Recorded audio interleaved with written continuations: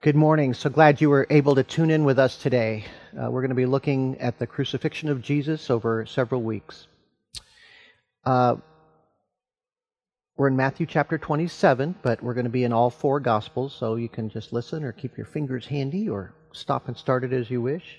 But we'll be starting in Matthew 27. By historical standards, the death of Jesus should have been a brief sideshow in a distant province in the greatest empire in the world. Just an interesting event to be written up and filed in some Roman collection of reports on executions. But this death changed the world. Why? Every intelligent person should really ask themselves why. Well, of course, this man's death, led to the start of a new religion that turned out in some form to be the leading faith on planet Earth. So, okay, that's true. It did do that. Again, why? Why did it do that? Why it was special about it? Well, there's two big reasons. For one, Jesus is the most compelling person who's ever lived. I've never heard of anyone who even comes close, and I've searched all the religions and all the wise teachers, and Jesus just far surpasses everyone. And it just so happens that the most compelling person that ever lived is at the heart and center of the greatest story ever told. The greatest idea that human beings have ever thought and ever embraced. And that idea is centered on the cross of Jesus. So over the next few weeks, as we look at the historical record here in the Gospels, we'll be asking ourselves what it means and what we can learn from Jesus himself during this incredible trial. So we're at a place now in our study of Matthew's Gospel where Jesus is going to the cross. Peter denied Jesus and went off to weep. Judas returned the money that he was given to betray Jesus, and he's gone off to hang himself. So the story, just the narrative structure of it, returns to Jesus. The crucifixion is not described in much detail in any of the Gospels. And that may be because in the first century it was very common and its horrors were quite well known. The great Roman orator Cicero, 2 generations before Jesus' time, said, "Even the mere word cross must remain far, not only from the lips of the citizens of Rome, but also from their thoughts, their eyes, and their ears." And that was one of his great oratorical speeches about a Roman citizen that had been crucified. And really he's talking about it should be far from the idea of a Roman ever having to submit to some kind of cruel punishment like that. And of course it was illegal to do that, to crucify a Roman citizen. But by the time of Christ, crucifixion was very common. And it was not done off in a corner away from eyes and ears of anybody that lived in the Roman Empire. The most horrible of deaths was meant to be seen out in public, along roadways, as a deterrent, and eventually as entertainment. Archaeologists have actually found an advertisement for a gladiator show in some remote part of the empire, and there was sort of a special feature on the advertisement that they were going to be crucifying some people in front of you. So that's hard to imagine that as entertainment, this incredible torment. I mean, I can kind of at least understand people wanting to go see guys fight. At least that's sort of a sport. But just to watch people in utter agony, struggling till their last breath, it's hard to imagine that. But that's the kind of world that they lived in the first century. So maybe there was no need for details in the gospel records, but I wonder if it may also be true that the gruesome details really aren't the main point. And while we often focus on the excruciating details, excruciating, there's that word. Excrucis, the word crux there is the word for cross, and that's where that's coming from. So the word excruciating literally means out of the cross or from the cross.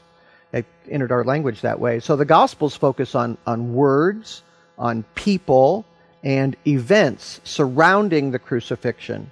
So the crucifixion itself is not described in great detail. And it is there in those things, the people and the words and the events around the crucifixion, That's where we're going to find our meaning as to what it was all about, what happened, and why that particular death changed the world. It answers our why questions. So the first thing that happens after Pilate gives Jesus over to crucifixion is the long walk to the place of execution. By Jewish law and custom, it had to be outside the city of Jerusalem. So there was already an execution scheduled for that day, 2 robbers. So Jesus makes the third person. And ordinarily, a crucifixion party would have been fairly small, the condemned, and then about a dozen legionaries and a centurion, an officer. But on that day, Luke's gospel says a great multitude was present and followed the procession, this walk. So they were there along the way and following along the way, a large crowd of people. And I'm sure there would have been many more soldiers assigned that day just for crowd control and keeping things peaceful. So the procession is formed and it moves out from the place of judgment. And the condemned are bearing their own crosses, or most likely just the cross beam to which their hands will be nailed eventually. And they're going to carry this down through the streets of Jerusalem. So the walk is meant to be humiliating and a warning to everyone that would see them passing by about what happens to serious lawbreakers. And as they proceed, and probably near or just outside the city gate, Jesus simply can't go any farther physically. He can't carry that weight anymore. The beatings, especially the scourging, which is extremely destructive of the human body, have robbed him of all of its strength. So Matthew 27, verse 32 says, as they were coming out, so that's why we think this was near the gate, they found a man of Cyrene named Simon, whom they pressed into service to bear his cross. So he's from Cyrene, that's North Africa, Libya today. And so he came 800 miles to keep the Passover. The other Gospels tell us that Simon was coming in. So he's coming from his distant country. We don't know if he stayed nearby or anything like that. He probably did. But he's coming into the city while they're going out of the city. So he was not part of this multitude following Jesus out. And probably he knew nothing about what was going on. So he was likely coming in for the 9 a.m. ceremonies at the temple. I mean, this is Passover weekend here. So he's there for the pilgrimage. So he sees a prisoner crowned with thorns falling under the weight of this beam, and maybe he feels a firm grip on his shoulder. Pick up that beam, sir. And this Roman soldier says to him, pick it up. Now you might remember from the Sermon on the Mount, Jesus said, whoever forces you to go with him 1 mile, go with him 2. And I think for a modern ear, we'd say, well, who would force somebody to go 1 mile? Well, that was actually a law. The Roman overlords had the right to compel subject people to serve them up to a point. So it wasn't outrageous, but if a Roman soldier had a need for some physical assistance in some project they were doing or some place they were going, they could grab somebody and make them carry for a mile, whatever the burden might be, or put them to work for a certain amount of time. So this Roman soldier could compel that, and that's what he's doing to Simon of Cyrene. So Jesus said his people should not grumble about that kind of service, but volunteer. That's why he's saying, that's why we get go the extra mile. We should volunteer to do that. We shouldn't grumble about it. That's putting love into action in the harsh realities of life, something we should not forget about. So this is shining a light, really, this commandment to go the extra mile. But Simon had never heard of a teaching like that. He's from North Africa. He hasn't been in Israel to hear Jesus as far as we know. So he's pressed into service for a mile, and he does shoulder the cross for Jesus. Now, who knows what Simon was thinking? It's a very odd incident. There's something about the whole scene, just the size of the crowd, the interest in these 3 condemned men, though, from his point of view.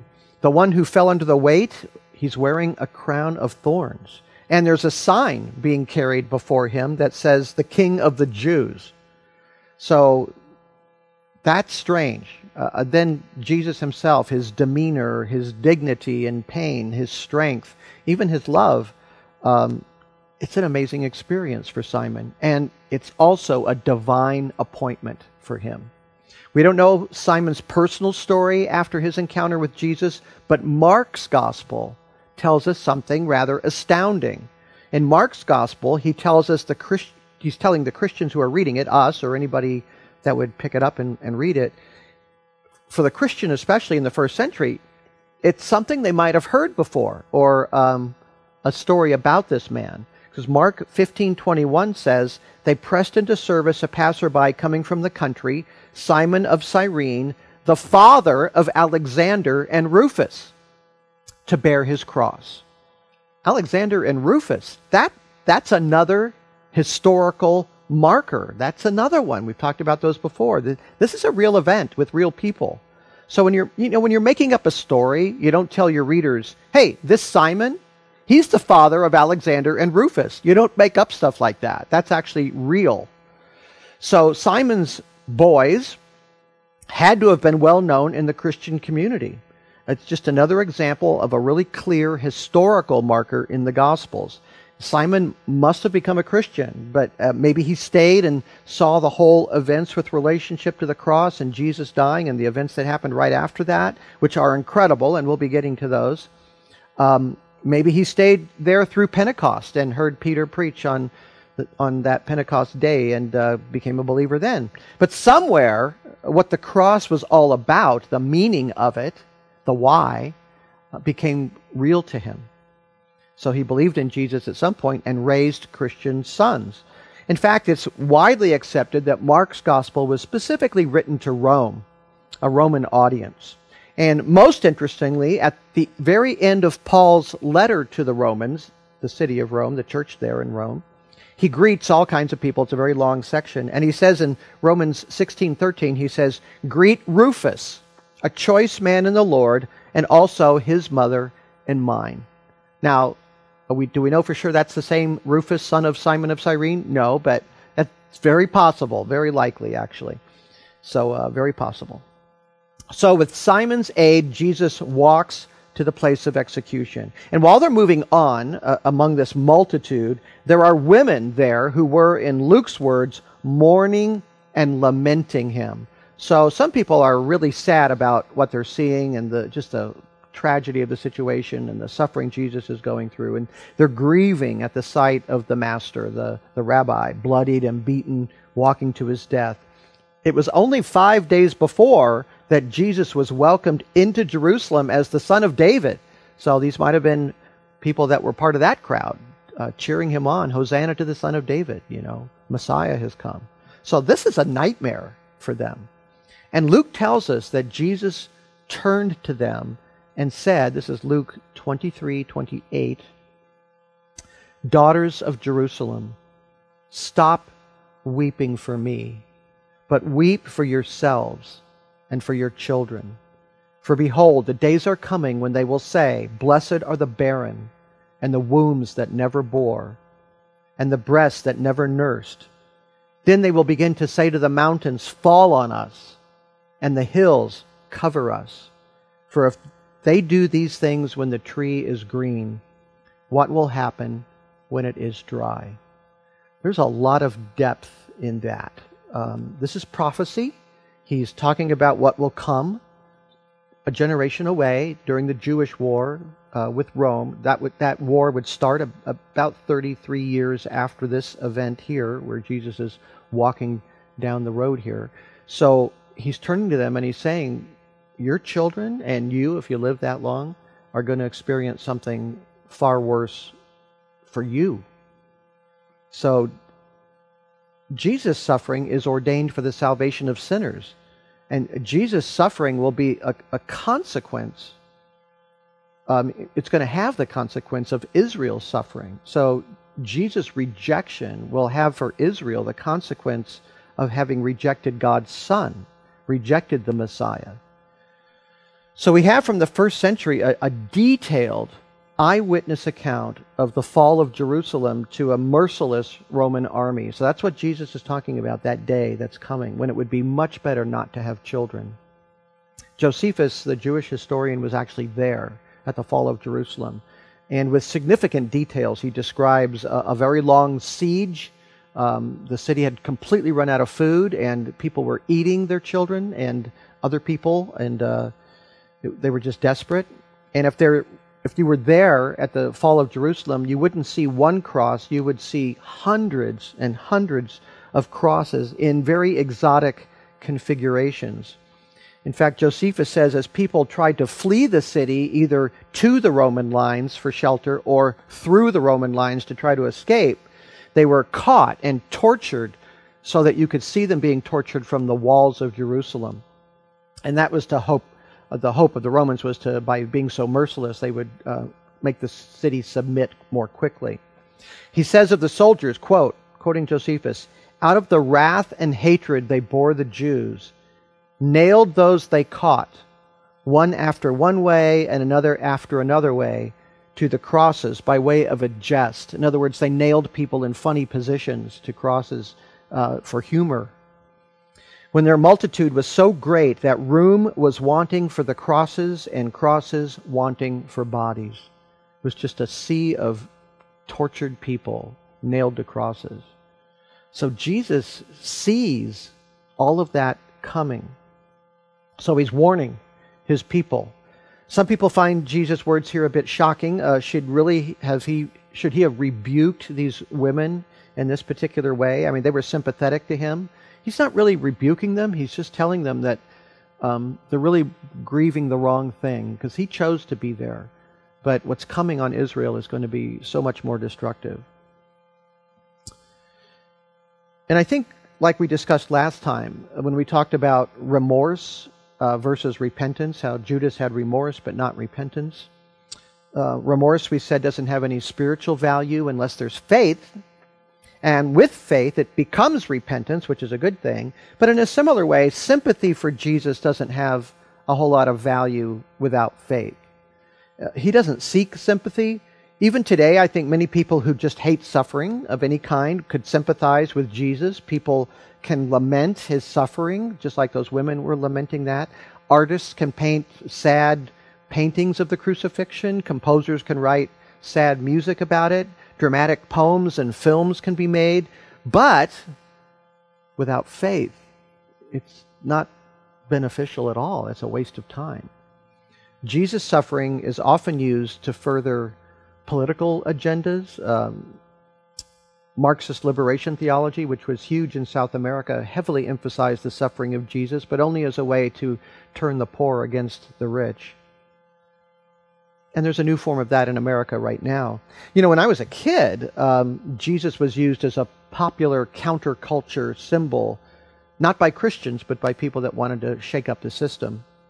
My own pastor, when I was a child in Sunday school on Easter Sunday, he gave a lecture to all the Sunday school students, and he described the crucifixion in great detail, something the Gospels actually don't do, but he went through all the pain of it and how Jesus struggled and the rough wood on his back and having to push up to breathe and the whole thing. And then at the end of that, he said, with great earnestness, "And that's why capital punishment is a bad thing."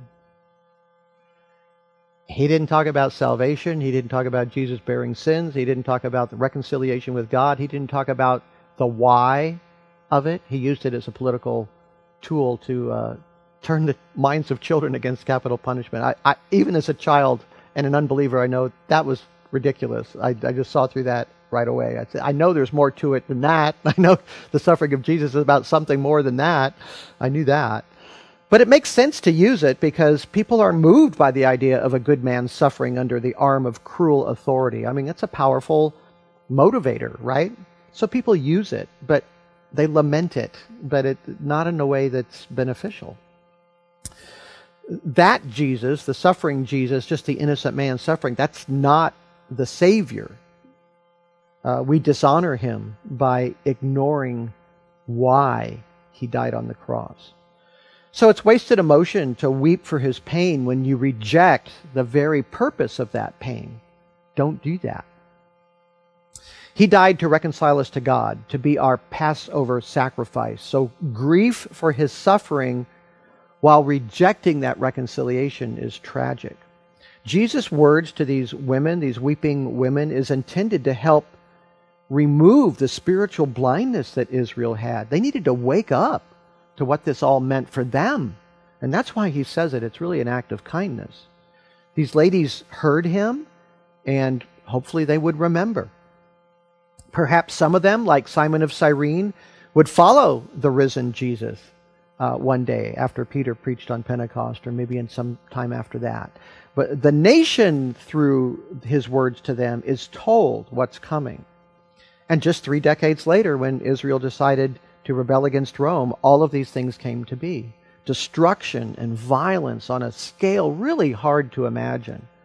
It would be a blessing not to have children when that happened. People would cry out to the hills to cover them and bury them from the Roman machine, the Roman barbarism, as it ground them up. And that's when the tree became dry. When Jesus talks about the dry times and the green tree, no life, no vitality in that day, that future day. Israel was under the Roman thumb, but in Jesus' time, it was economically prosperous. The peace of Rome meant that the Jews had very little to fear from local enemies because Rome just kept everything sort of pacified. In a sense, it was green. I mean, you could live a good life during that time. And Jesus is saying, if this, the murder of the Son of God, the murder of the Messiah, happens when things are green, just imagine what it's going to be like when things are dry, when the conditions are so bad. So, the procession moves on toward Calvary. Matthew 27:33 says, and when they came to a place called Golgotha, which means the place of the skull. Now, we often call it Calvary, and that comes right out of the Latin word for skull, which is calvarium. So, when we talk about Calvary, we're talking about the top part of your head, the skull, and that's what they called this particular place. So when they arrive, the condemned men are offered a rather unusual drink in verse 34. They gave him wine to drink mixed with gall, and after tasting it, he was unwilling to drink. So Matthew doesn't say who gave Jesus the drink. Alfred Edersheim, who was a rabbinical scholar who became a Christian in the last century, well, actually 2 centuries ago now, in the 1800s, he cites Jewish sources that say that this was a Jewish practice, possibly administered by a kind of a ladies' charitable society in Jerusalem. And the brew was meant to dull, in some measure, your sensibilities so you would feel less pain. The Romans wouldn't offer you that kind of benefit, but the Jews apparently did do that, even for these executions for anybody during that particular time. So after his long night, after his 6 trials, after the beatings and the brutal scourging, Jesus was very thirsty. So he takes it and he tastes it, but then when he realizes what it is, he refuses it. Why refuse it? I'm sure the 2 robbers drank theirs right down to the dregs. But I think Jesus refused it because drinking it would place him in the role of a victim of the state. It would look like his death was imposed on him and he's trying to escape the consequences of some of the suffering they're imposing on him. But it wasn't something happening against his will. It was not that. It is his will in line with the Father's plan to be the Passover lamb for his people. So he doesn't seek any relief from what he came to accomplish. So he's going to drink the cup, as he talked about in the Garden of Gethsemane. Let this cup pass away from me, but not as I will, but as thou wilt. He had the cup, and he's going to drink the cup of suffering, not the cup of relief here. So his death was a miscarriage of justice, but it was not an accident. He chose it, and he voluntarily went to the cross. So he's not going to numb himself in any way from the pain that's coming. So as soon as this drink is taken, then the soldiers would go to work pretty quickly. They would strip the prisoners, stretch them out. Their limbs would be nailed to the cross, and then they would be hoisted up or raised up in some way. And it was during this moment that when we have the first of 7 sayings of Jesus from the cross. And I'm confident the soldiers had never heard one of their victims of crucifixion say words like this before, and only Luke records it. So this is in Luke 23:33. It says, when they came to the place called the Skull, there they crucified him, and the criminals, one on the right and the other on the left. But Jesus was saying, Father, forgive them, for they do not know what they are doing. Very famous words there. And even the tense of the Greek verb sort of suggests that he was saying this over a course of time. So that's just the essence of what he was saying, but he was praying for God to forgive them. So these are the words which begin the whole ordeal. And J.C. Ryle points out that this is the only time we have recorded that Jesus asks the Father to forgive someone. Jesus forgave many people or declared them forgiven by his own authority.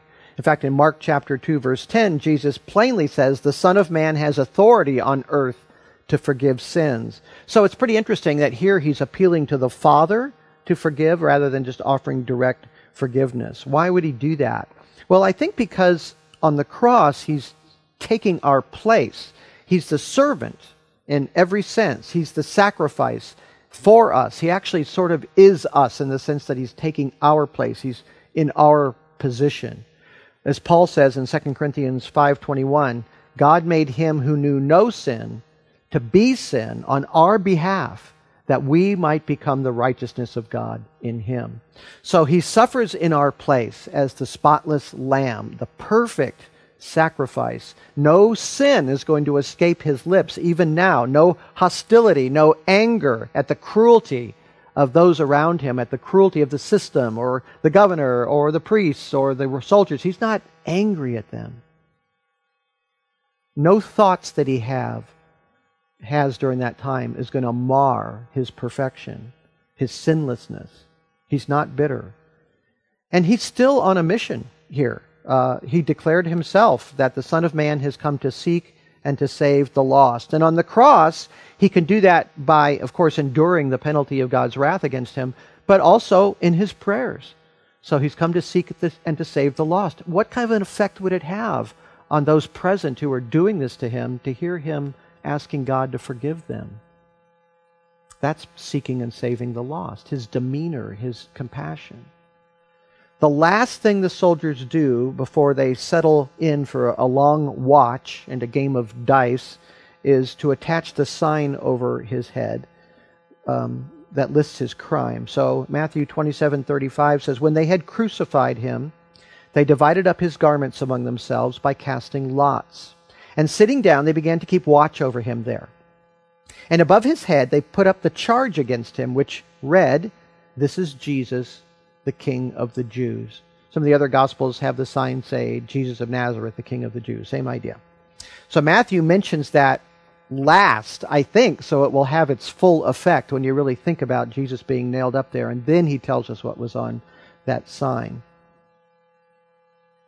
Really interesting choice of words. Governor Pilate chose the language that was to go on the sign. And it's a bit of a slap at the chief priests for manipulating him into sentencing Jesus, which he knew was wrong to do. And they didn't like it. In fact, John's Gospel in John chapter 19, verse 19, it says, Pilate also wrote an inscription and put it on the cross. It was written, Jesus the Nazarene, the King of the Jews. Therefore, many of the Jews read this inscription, for the place where Jesus was crucified was near the city, and it was written in Hebrew, Latin, and Greek.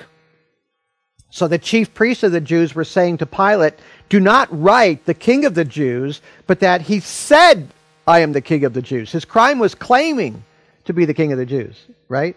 But Pilate answered, what I have written, I have written. And he just let that settle into their little minds. It's a remarkable bit of irony here that the sign tells the exact truth.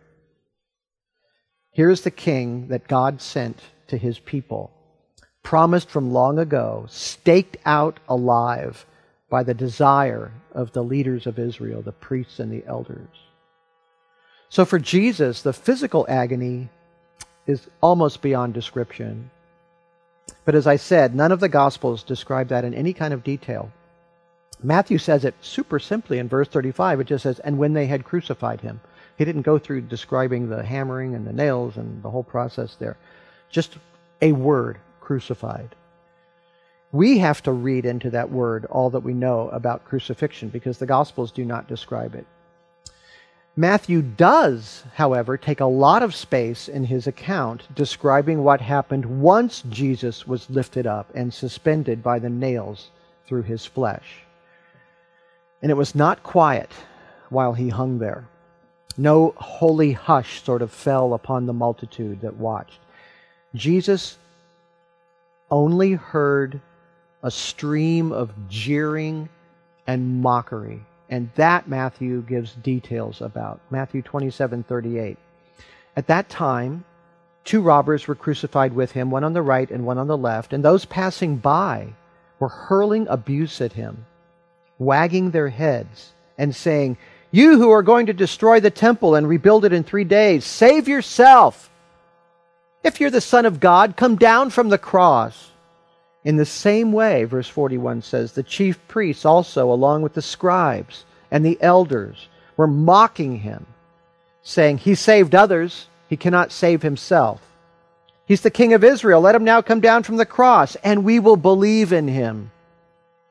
He trusts in God, let God rescue him now, if he delights in him, for he said, 'I'm the Son of God.'" And then it says the robbers who had been crucified with him were also insulting him with the same words.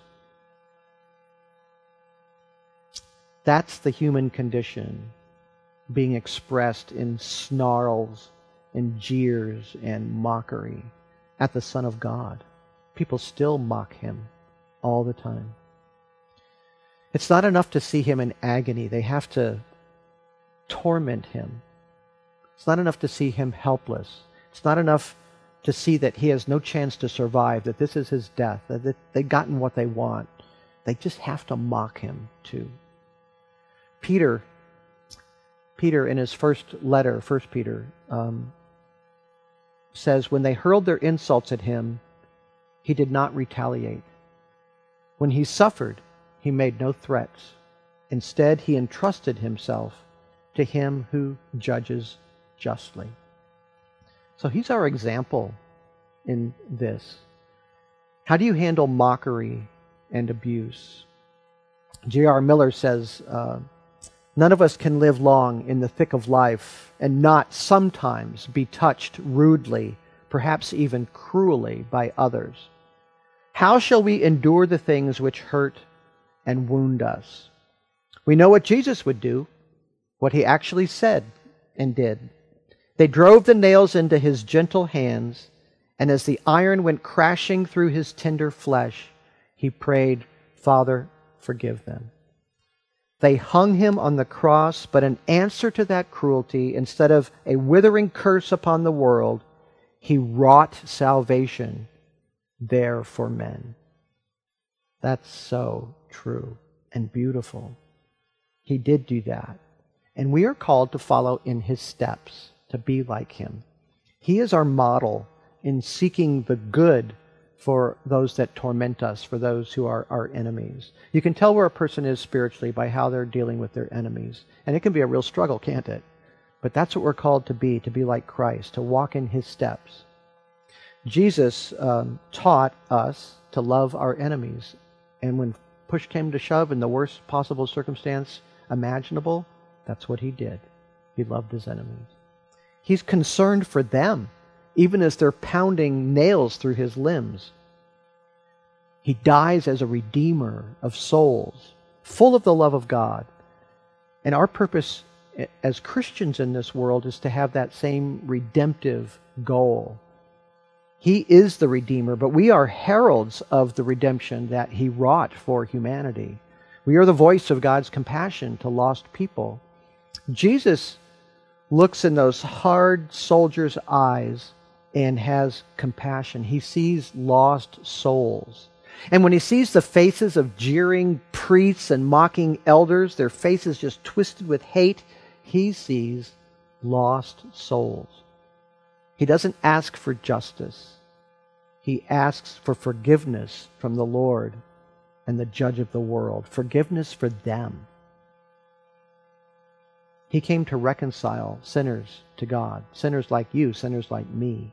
That's why he came. That is the way of the cross, to bring the lost home. So as reconciled people, we take forth the Word of God and what He did, and we must live it out. Jesus called us to be light, so do shine for Him. Do shine. Okay, we have to stop there for today. The experience of Jesus on the cross has just begun, and we're going to continue next time. And one thing we're going to do is we're going to see how Jesus' exact experience was foretold 1,000 years before it ever happened. It's in the Bible. Let's pray. Lord God, the very idea, the picture of Jesus on the cross in our minds is one that calls forth so much from us emotionally. We're sad. We're in awe. It's a horror. We admire it. We feel conviction ourselves in our own hearts about our sin. We feel devotion towards Him. We feel joy that He accomplished such a great salvation. So many feelings all at once from this one incredible thing that You designed for our salvation. So let us never become accustomed to the wonder of His person and Your great plan, Father, Your plan for our salvation. The blood of Jesus is called precious in the Bible. May it ever be so in our hearts. May we never get tired of this story. In His name we pray. Amen. All right, we'll keep going next week. We'll see you then.